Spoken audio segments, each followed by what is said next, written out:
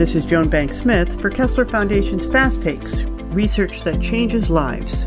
Today, I'm with Dr. Trevor Dyson-Hudson, Director for the Center for Spinal Cord Injury Research and the Center for Outcomes and Assessment Research at Kessler Foundation, to talk about his latest peer-reviewed article, Patterns of Cognitive Deficits in Persons with Spinal Cord Injury as Compared to with Age-Matched and Older Individuals Without Spinal Cord Injury. Funding sources for this study was the New Jersey Commission on Spinal Cord Research and Rehabilitation Research and Development Service. Dr. Dyson-Hudson, can you share with us the main takeaways of this study? We know that there are differences in physical and physiological functions in people with higher neurological levels of spinal cord injury versus those with lower.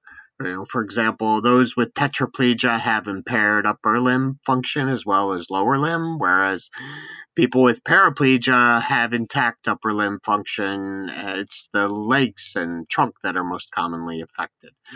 So in this study, what we were trying to do is compare, 59 individuals with spinal cord injury, and we had 30 with tetraplegia and 29 with paraplegia.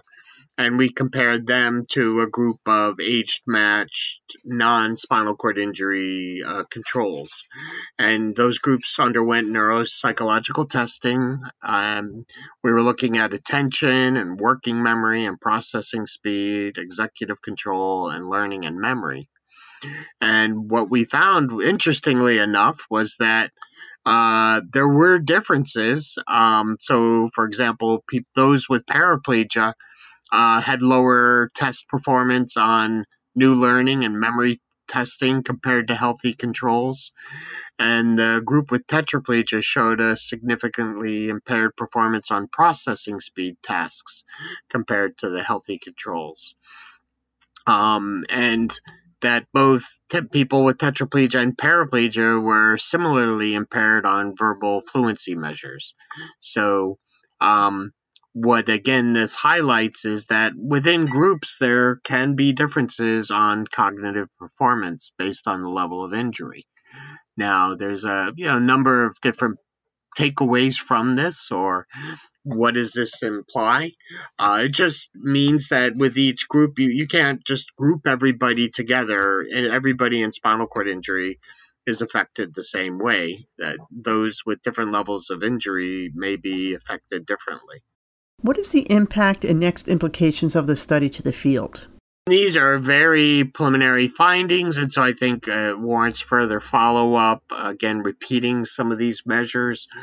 What is the cause of this? Is it because people with tetraplegia aren't using their arms as much? So is there an impact of, blood flow? There's obviously physiological differences between the two groups, because those with higher level injuries have lower blood pressure, and so does that impact cognition? But the people with paraplegia were affected too. So again, I think this is an early study, so more work clearly needs to be done. For more information about the study, check out the press release on our website, kesslerfoundation.org, or at the Journal of Neurology. Links can be found in the program notes.